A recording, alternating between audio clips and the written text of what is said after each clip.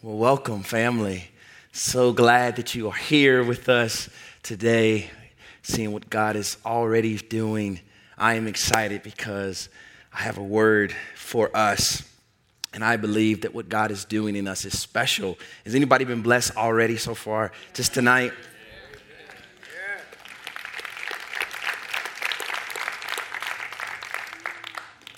I've had this song ringing in my heart, and so I'm just going to open with this song, and then we're going to dive into the word.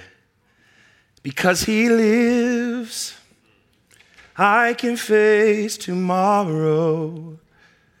Because he lives, all my fears are gone. Because I know who holds my future, and life is worth the living just because he lives. Come on. Is it that bless anyone? I don't know who needed to hear that. But understand, because he lives, we can face any trial, any fire that is before us. We can face it because he lives. And because he holds our future, that means that we can be really ready and able and willing to walk into whatever is trying to come against us. Amen? I'm excited because this has been quite an interesting day for me. This is not what I expected to be wearing today. So for all my holiness folks, I apologize in advance. I know my mom's probably watching, and she's like, boy, why you up there with them holy jeans and your hat on? But I have a great story. I actually, I went with our interns, our awesome creative arts interns. We went down to D.C. Yeah. Shout out our interns. We went to D.C. today.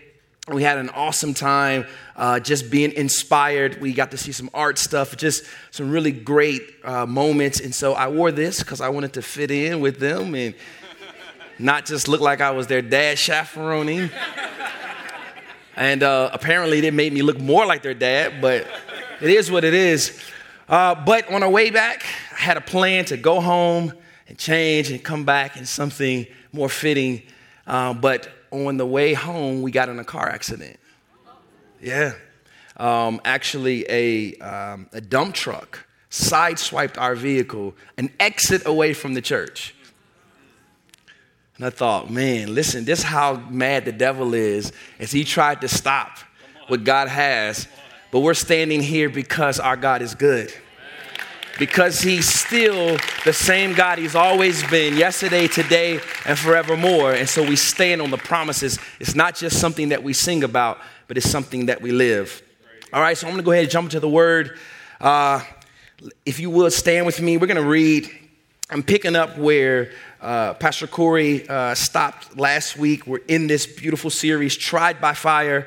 I'm going to be picking up 1 Peter, first chapter. We're going to be reading 6 through 9. It says this: "In all these you greatly rejoice, though now for a little while you have had to suffer grief in all kinds of trials.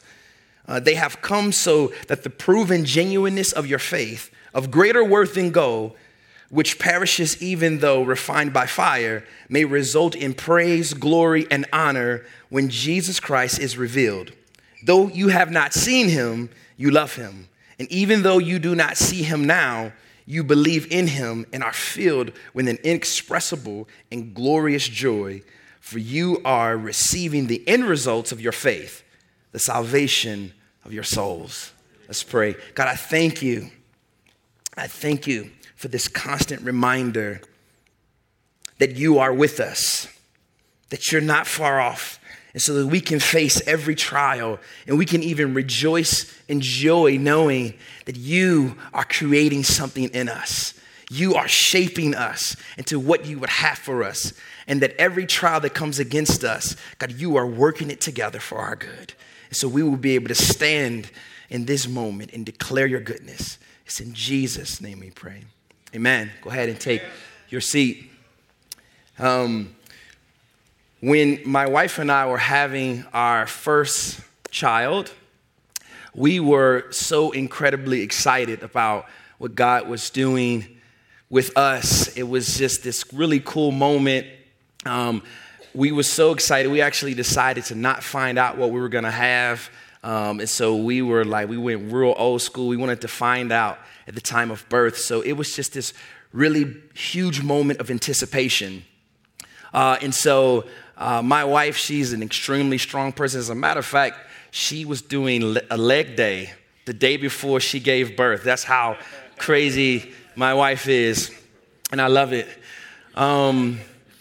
But we go into the hospital, and it's time for her to give birth to our son.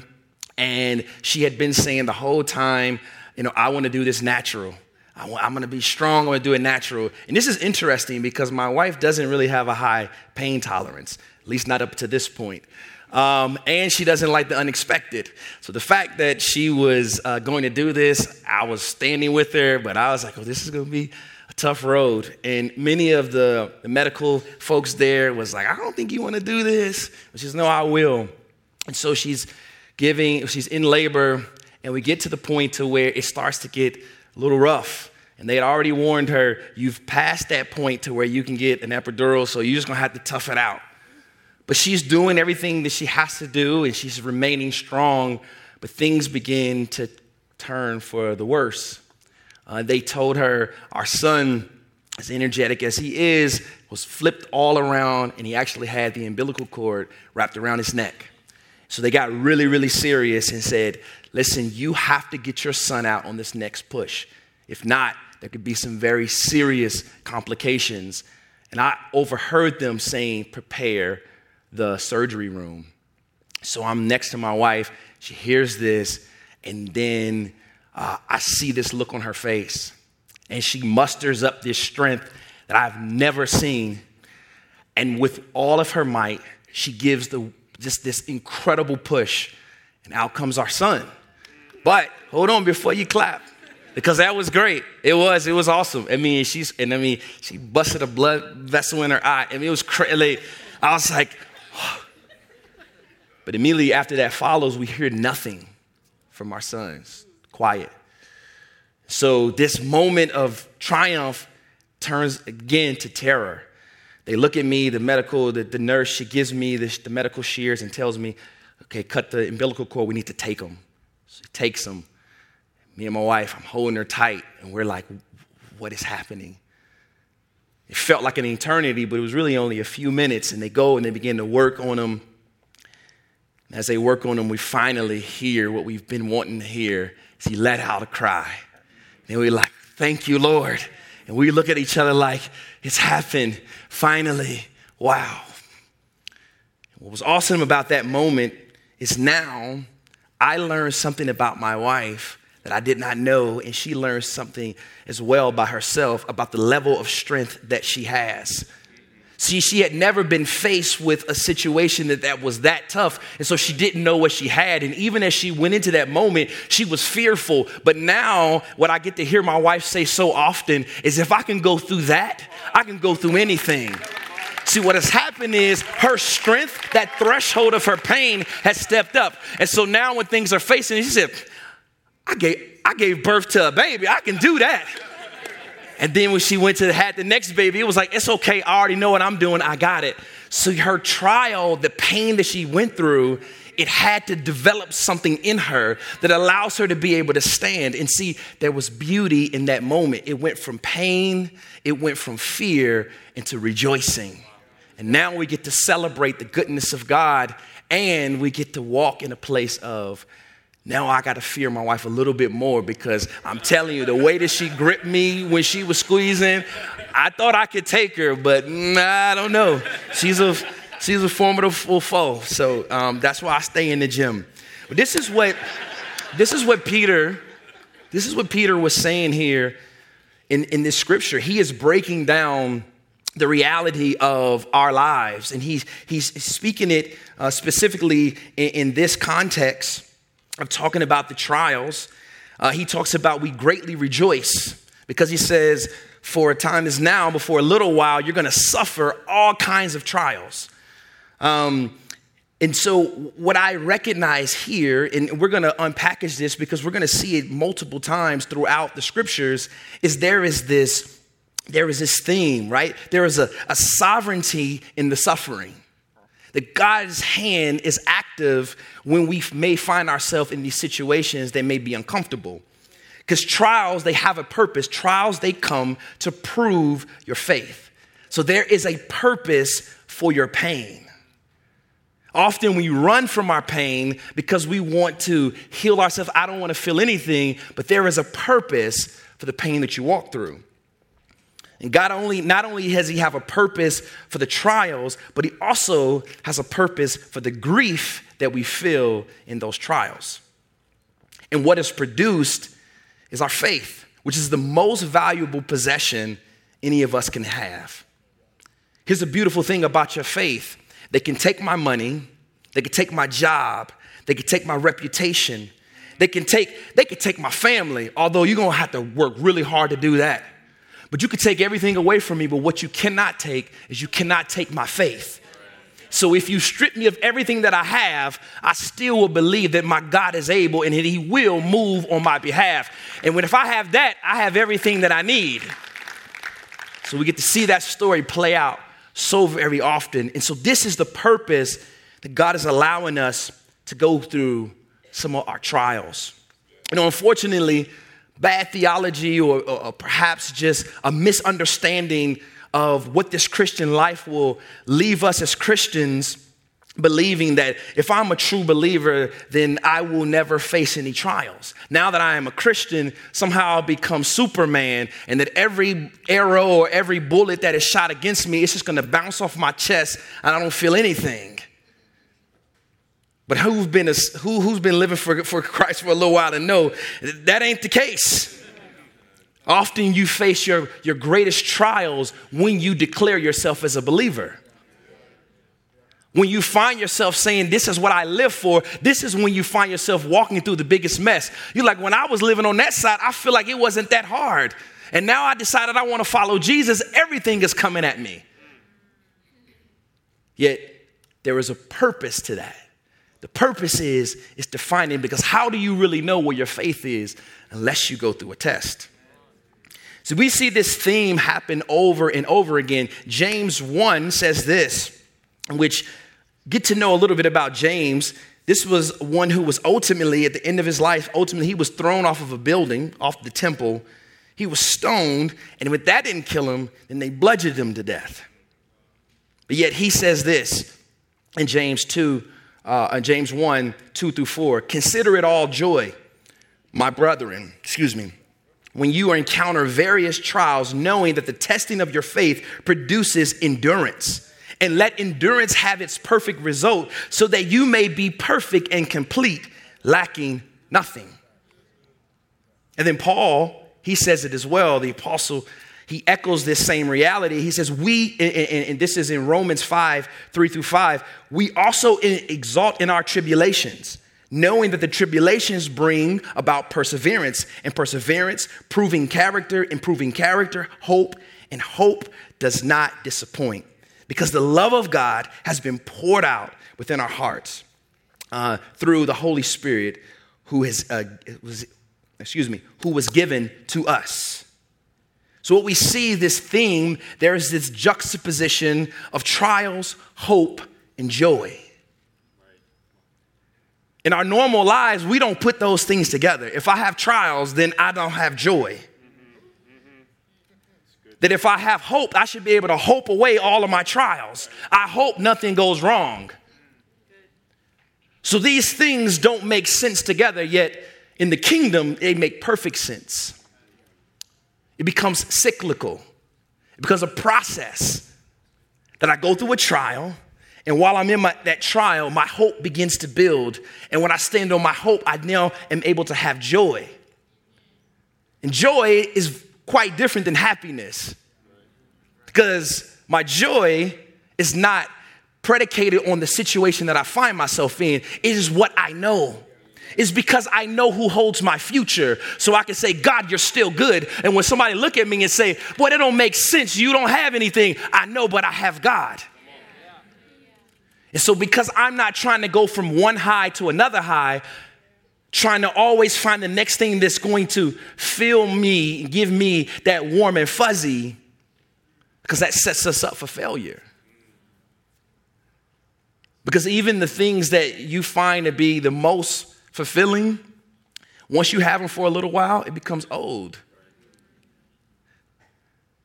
There's people who have millions of dollars and still not happy. There's folks that have beautiful wife, still can't stay at home. There's folks that has been called to ministry, serving the people, but eventually it just becomes a job again, them, they're calling. Yeah, that's a part of the ministry. They're supposed to call at all crazy nights. They're not going to sit to your office hours because that's not when things go wrong. Things don't go wrong in my office hours. They go wrong in the middle of the night. So this is, if we are always constantly trying to find that thing that makes us feel good, we're going to be always chasing that high. So what we are seeing over and over again, what Peter is teaching us, is we should greatly rejoice even though we are distressed with all kinds of trials. Our faith isn't tested because God doesn't know how much or what kind of faith we have. It's tested because we are often ignorant of how much and what kind of faith we have. The testing of your faith is not about you proving anything to God. He already knows. Instead, it's about God proving to you where your faith is. Yep. See, because here's what happens. There's typically kind of two kinds of believers, right? You got the one kind of believer who would declare to you, I got faith. Oh, I got plenty of faith. I got enough faith that I can give you some of mine. And they're very confident. Put me in a situation, I'm going to prove it to you. Okay, we'll see. That often they'll find themselves in the situation and you go, where's that faith? What happened? Right? And then there's the other side. There's those people that go, I don't think I can. I don't know I can do it. They have this underconfidence in their faith. And so they're put in that situation where their back is against the wall, and now something comes out of them that you go, where was that? And they say the same thing. I don't know where that came from. And so the testing of our faith allows us to see what is inside of us. I like this quote. You can put this quote up. This is from Martin Luther. It says, whatever virtue tribulations finds us in, it develops more fully. If anyone is carnal, weak, blind, wicked, irascible, haughty, and so forth, tribulation will make him more carnal, weak, blind, wicked, and irritable. On the other hand, if one is spiritual, strong, wise, pious, gentle, and humble, he will become more spiritual, powerful, wise, pious, gentle, and humble. What does that mean? What that means is what is in you will come out. When you shake it, it comes out. When you step on somebody's foot and they scream and you like, oh, excuse me. I don't know where that came from. I know where it came from. It came from inside of you. I can't get nothing out of a refrigerator that I didn't put in there first. So when you go through it and you start to blame it on the thing that you're going through, see, that is making me, perhaps you don't really have that inside of you. I used to hear people say, I'm going to lose my religion. If you can just lose it like that, perhaps you don't really have it. That happens when you shake it. Whatever comes out is what's in. And so when you go through trials and tribulations, that's when you get to see who they really are. And so what we get able to see is, here's a great example. Think about the disciples. They're tested on the Sea of Galilee. And they've been walking with Jesus. They've been seeing him do these great miracles. And now Jesus says, hey, we're going to go across to the other side. So they all get in the boat Jesus goes down in the bottom of the boat. You're probably familiar with this. He lays down, takes a nap. Storm comes up. It's going crazy. These guys are losing it, losing their minds. They run down and they're screaming, "Where are you? Do you care about us? We're going to die." They're losing their minds. The tribulation came and we seen what was inside of them. They didn't go down and go, "Hey, Jesus, real quick, there's a lot going up there. Perhaps, if you just say a quick prayer for us, it'd be great." No, they come down losing their mind because this was what's inside of them. And perhaps this is why Jesus allowed for this to happen. Because he could have just said, "Hey, on this journey, give us traveling mercies." But obviously he went in and took a nap knowing what was going to happen so that he can see what was inside of them. And so he comes up and then what does he do? He shows them what's inside of them. "You of little faith. I'm in this boat and I said to go on the other side. If I said it, then why wouldn't it happen? Have you not watched what I've been doing all this time before? I've just performed miracles. So you think that now the storm is going to take me out? I'm in the boat." But we've seen what came out of them. So he has to rebuke them and he has to rebuke the wind and the waves and tell it, "Relax." And then he goes back. And then you see what is now produced in them. They say, "Who is this man? Who is this man that can speak to the very wind and the waves?" It's the man you've been walking with the whole time. You just haven't paid attention. And you had to go through something so you can recognize who he was. And if they had not gone through that, they would have still been those same people that have been walking with him but had no faith. So this is the reason why you have to go through things. Because when it's all going well, come on. How many friends did you have as long as you're making a lot of money and you paying for every meal every time you go out and you letting them stay at your house, they're going to hang around. But what happens when you run out of funds and now you got to go, "Hey, man, can you help me this time?" And they go, "I don't do that, borrowing money and stuff." What happened? I see who you really are. The trials and tribulations allow you to see who you are. It exposes those things, but it exposes it for a reason. See, because what he did, he didn't stay up there. He rebuked them and he moved on. They had to have that realization. Had it been me, I'd probably, "For real, that's how y'all feel the whole time?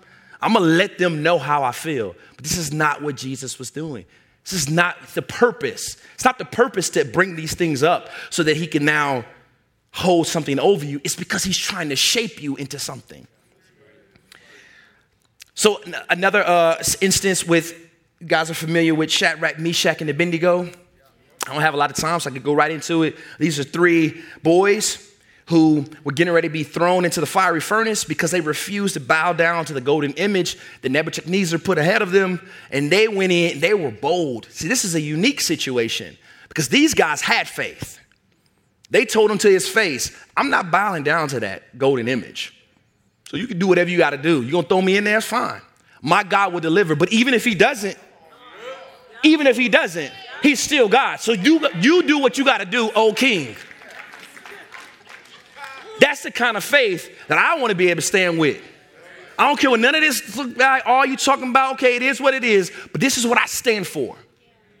And so then they were thrown in. And when they were thrown in, their faith, they didn't change. I didn't see nothing in the word where it says now when they get thrown in, they changed their tune. Like, okay, never mind, we thought you was playing. No, they went into there. And then the king stands and says, "Wait a minute, I thought I only put 3 in there. There's another one in there?" And so the trying that they had to go through wasn't for them necessarily. That thing that they were going through was for their family. It's for the king. It was from other people, which means sometimes you may be going through something and it ain't for you. You're complaining and saying, "God, why do you have me in this place?" He's saying, "Because I can trust you and I need you to do this because there's somebody watching you that needs to be changed." You're trying to get out of the furnace. And he said, "I need you to stay in the furnace because there's somebody who's looking. And if they don't see you walk through it, they will never be able to make it." So perhaps the reason why you're burning right now is because there's somebody you've been praying for and they are watching. This is why we do this. This is who we are. There's sovereignty there. See, when I was a kid, I don't have this in my notes, but when I was a kid, I used to watch my mother struggling with us. I used to watch, there were times we didn't have a place to stay. She would go to us. We always had a go bag. And she would go, hey, y'all got to get up. Y'all got to go. We got to go. Where we going? I don't know, baby. We got to go. She had this long coat. And sometimes we would sleep. We would sleep on the bus because our buses ran all night long. And she would wrap us in those. I was watching her walk through a fire. I saw what she was going through. I saw how often she would give us food and she wouldn't eat. And I said, Mom, you didn't eat. I'm okay, baby. I had something. Like, Mom, I didn't see you eat. What she was doing, she was showing what it looks like to stand in a fire. So when I found myself hungry, I thought, I know how to do this. I saw my mom do this, and so I can stand here. Often, what you are going through is so much bigger than you. And then there's one last one I want to tell you before I run out of time. It's my sister Hannah. Man, Hannah. She was tested with barrenness.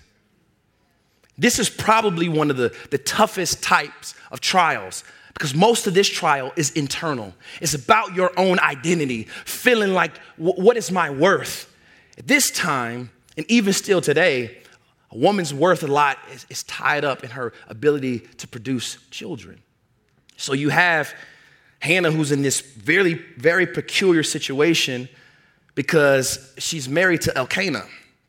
But Elkanah has another wife, Peninnah, so it's two of them. Peninnah she's having children, but Hannah doesn't. And they constantly are looking for this moment to where she can give her husband who loves her what he needs, but she can't. And meanwhile, this other wife is torturing her, constantly telling her what she's not. And it's reinforced because she's not producing. This is a level of pain that is hard to understand. When you know I've done nothing wrong. God, I'm here. I'm trying to be faithful, yet I have nothing. What have I done? What have I done wrong? And often when a woman could not produce, it was looked at that she must have sinned. She must have did something wrong. And that's how we do, right? Somebody's life go on, you're like, well, if you would have been, you might have been. Yet the Bible says it was the Lord who closed her womb. The Lord did it. But for what reason? Why would you do that? Because there was a timing that needed to happen. Because she was going to produce, but it needed to be produced at the right time. If you don't know, Hannah is the mother of Samuel. And Samuel then lived in the house of Eli. But it was at the perfect time in which Eli was getting ready to die. And so at this time, the perfect timing happened to where she was able to give birth to this child. And now she sees Samuel, this great man of God, that even as a young man, he was hearing the voice of God speaking to him.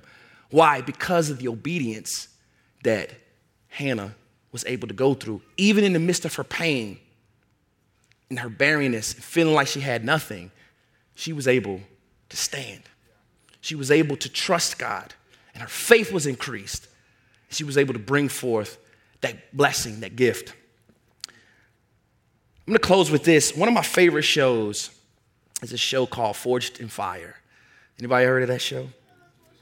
Yeah, come on. Those my peoples right there. So Forged in Fire is this really cool show where there's these craftsmen. They come and they make knives, they make swords. It's this really awesome kind of thing. And what they do is they compete. And so at the end, someone wins and they get a prize.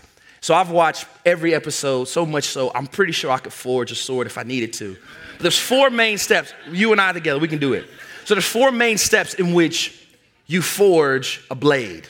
The first thing you need to do is you have to select the material and then heat it up. What I love about this show and what I've found about a lot of bladesmiths, they typically will get recycled material. It's not brand new. And that was not even intended for its purpose. But often it is being used material and been discarded. So they take it and then they heat it up. And they heat this thing up over 2,000 degrees in order to be able to manipulate it. Because the next thing you must do, and the second thing, is shaping it.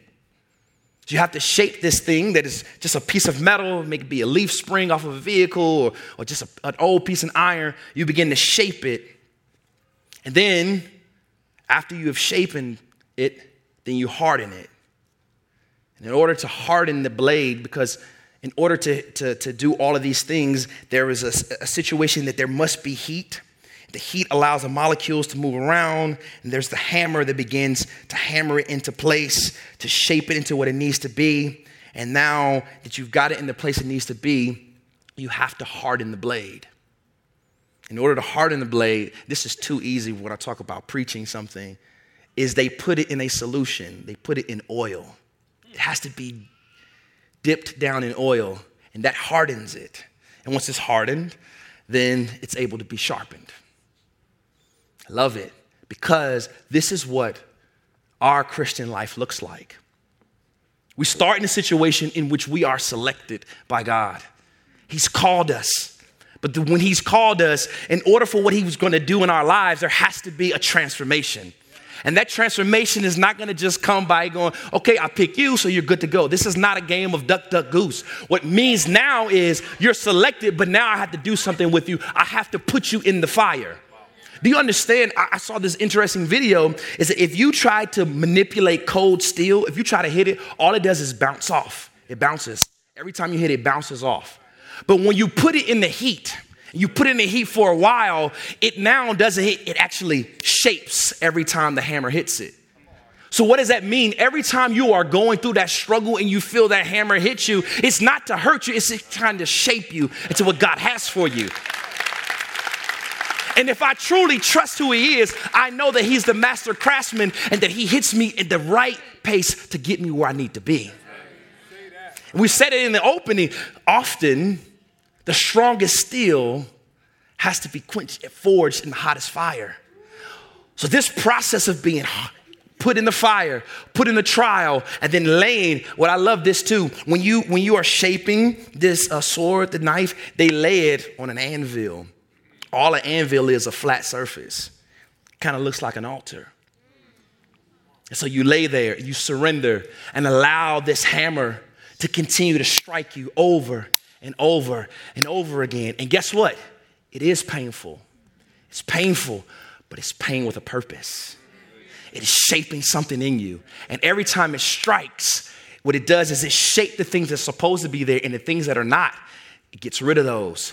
So that after a while, the thing that it was, it no longer looked the same. Has anybody ever gone back home or gone back to family? They go, who is that? I don't, you look like, but you don't act like. This is what transformation looks like. It's not that I've modified my behavior. It is that I have surrendered myself to lay on the anvil and let the hammer of God do its work in my life. And once I have been shaped into what God has for me, it's not over yet. It's a process. You have to wait there. Often we get that shape and we go, okay, I'm ready to go. No, you're not ready yet. You still have to be hardened. So that means when they harden, what they do is they pick you back. Once you've shaped, they put it back into the furnace. And this time they crank the fire up as hot as it can go. Because you need this to be as hot as possible to solidify what is going on. And then you are dipped in the oil. And that oil is what solidifies it. It makes it harden. And at that point, there is nothing that can knock the steel off its course. It is now a steel ready. Not ready to be wielded yet, but it is ready to be sharpened. So now, once you have taken that shape, now it becomes a delicate process of removing those edges. You remove the edge until you begin to get that sharpened blade.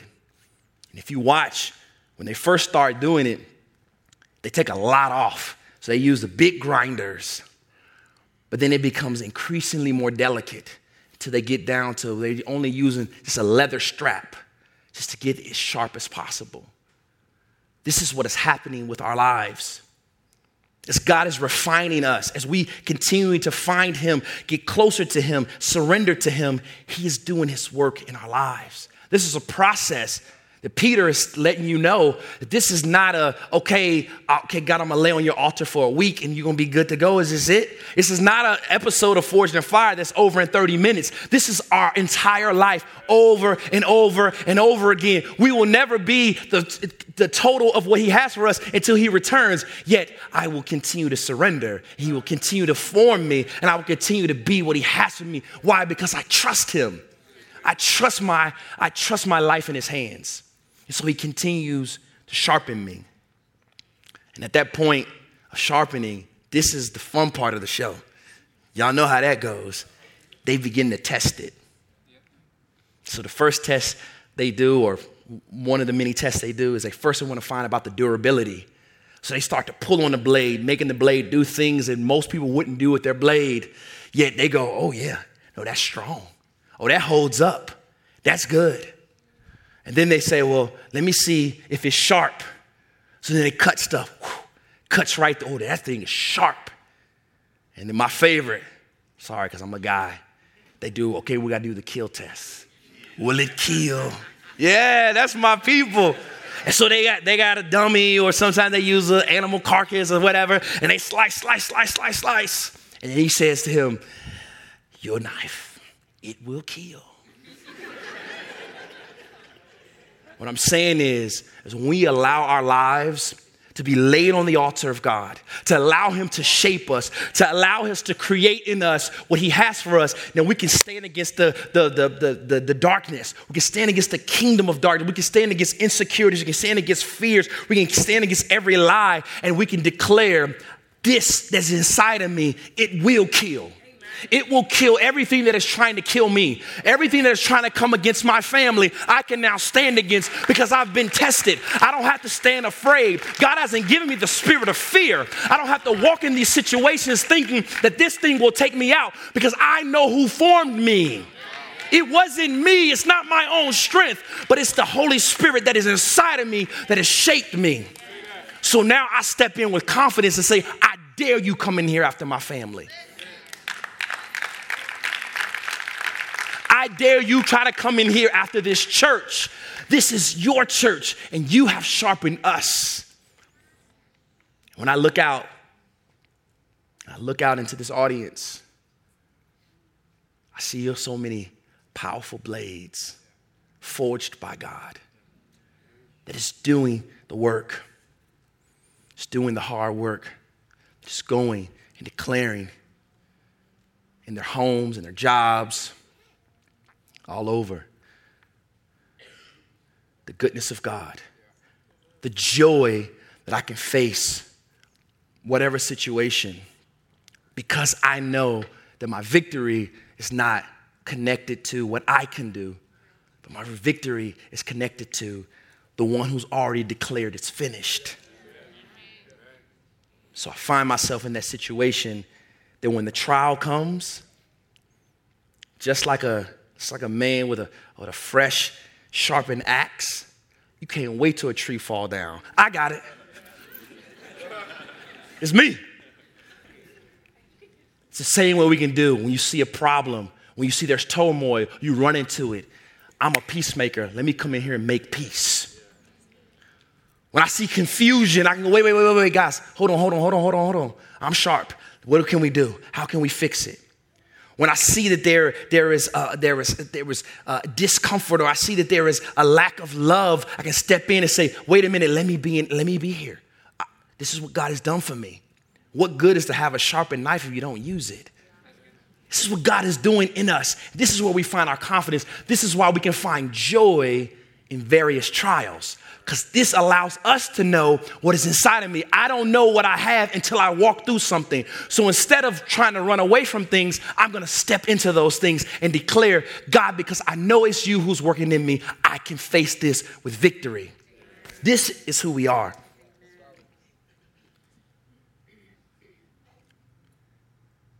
It ends like this. Peter 8:9 says, though we have not seen him, you love him.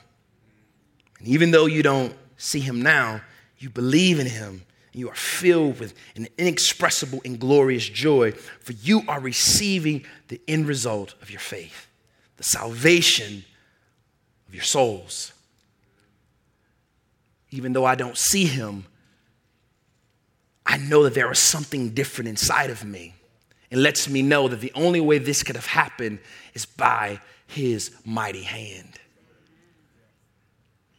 And so as I see the shift, it builds my faith to say, God, I'm ready to come back. Because there's the other thing about anybody who deals with knives. My boy DJ, he's big. He got me some knives. He knows every time you use those knives, it's important to sharpen them again. Because the safest knife is the sharpest knife. So this is not a process in which I just do it and I'm done. But I go to the Father every time and go, okay, God, I need you. That's why you're here right now at 7:15 to say, God, I'm going to sit right here and let you sharpen me because I got to go face that school again. I got to go back to my house again. I got to deal with these kids again. I got to deal with these medical conditions again. God, I need you to sharpen me so I can walk into that place, not with fear, but with confidence knowing I can overcome. This is what Peter is showing us. This is what we've seen over and over through the word. God, sovereign hand is moving in us, shaping us, it's making us to be what he's called us to be. To go out in confidence, declaring the trials are going to come. This is part of it. But I don't lose my hope. If anything, my hope increases. The song says, my hope is built on nothing less. Come on, y'all better declare this in this room. I love this house of believers through his blood and his righteousness. I dare not trust the sweetest frame, but only trust in Jesus' name. Family, I pray that you were blessed by what we talked about tonight.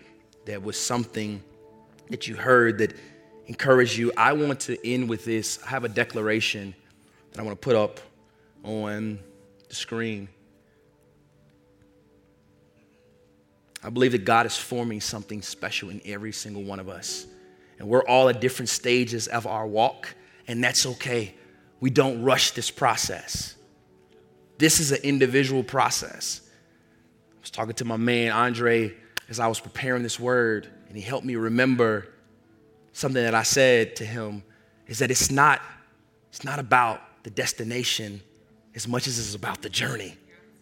We're often trying to get to a place, hurry up and get there. And God's saying, slow down. Let me be with you in the journey.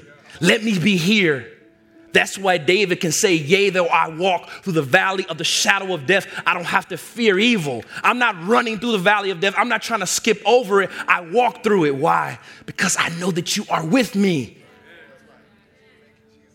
So I appreciate the journey because the journey is what's forming me. So here is my declaration that I want to say with us tonight. If you will help me saying this. This is, we gave credit to John because he inspired it, but I changed it. It's a remix, okay? So I think, if anything, put John, then put JC remix, right? It's just the remix. I need my credit. Okay. Would you stand with me as we declare this together? Amen. I love my AV. I love my AV. Let's declare this together. Holy Spirit, I recognize that you are forging me like a sword in your furnace of trials so that my impurities of my heart may be melted and forced out of my life. And I will be your instrument to battle against the kingdom of darkness and to bring glory to God Almighty. If you mean that, will you lift up a shout of praise? If you know that he's forming something in you, will you shout like you know him to be the one who is amazing, who is bringing all things into order? so that even when I feel pain, I realize my pain has a purpose, that there is sovereignty in my suffering. God, I trust you. God, I thank you for your goodness, for the revelation that you've opened up so many eyes. God, I see hearts being enlightened, recognizing now they understand why they have to go home to that thing that is not comfortable. It's not because of something that they've done wrong. It's not because you are punishing them. It's because you are perfecting them. So God, let them go home with a new level of confidence, of knowing that you are working their lives to become a sword battling against the darkness. And that because you are wielding them, victory is theirs. Amen. Bless you, family.